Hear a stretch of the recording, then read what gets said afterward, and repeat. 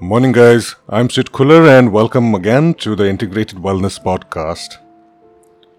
Over time, I found that the chronic intake of carbohydrates, especially the refined variety and sugars, seems to cause quite a few issues in our systems. One of those issues is increased blood pressure in some of us. Another thing that happens, which is, I think, related to this, is how type 2 diabetics have high blood pressure, which accompanies their high blood sugar levels. Now, why does this happen? So, now bear with me. I'm going to take you through a 5-step process. It's really a simple one. And if you're looking for the reasons or the sources behind any of these 5 points, just look up the text version, the blog version of this, and you'll find that I have about 14 academic references for all of this stuff. Okay? Right. Now, 1.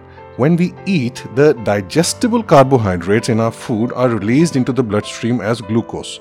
Now, there's fiber and there's that's the non-digestible part, and the digestible part is the stuff that is converted to glucose. Now, when this blood glucose is sensed, the beta cells in our pancreas release insulin, which through various mechanisms reduces the glucose present in our blood. Okay.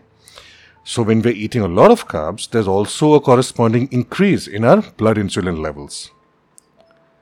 Now, some of us have conditions such as type 2 diabetes or pre-diabetes where our bodies are resistant to the effects of insulin, in which case additional insulin can be found circulating in our blood, and this is called hyperinsulinemia.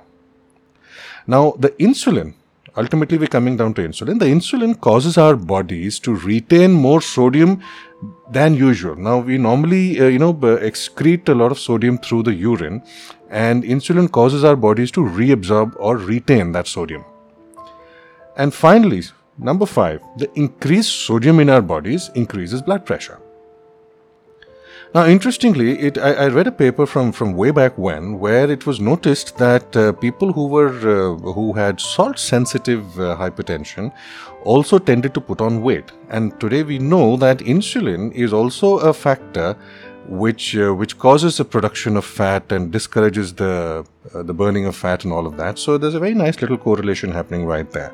So therefore, it might be an interesting idea to reduce dietary carbs as a therapeutic intervention for high blood pressure. And if you're looking to have a chat about your wellness, just go to the blog or see the link, the calendar link, and book a free session. And that's it for today. This is Sid Kuller again, signing out.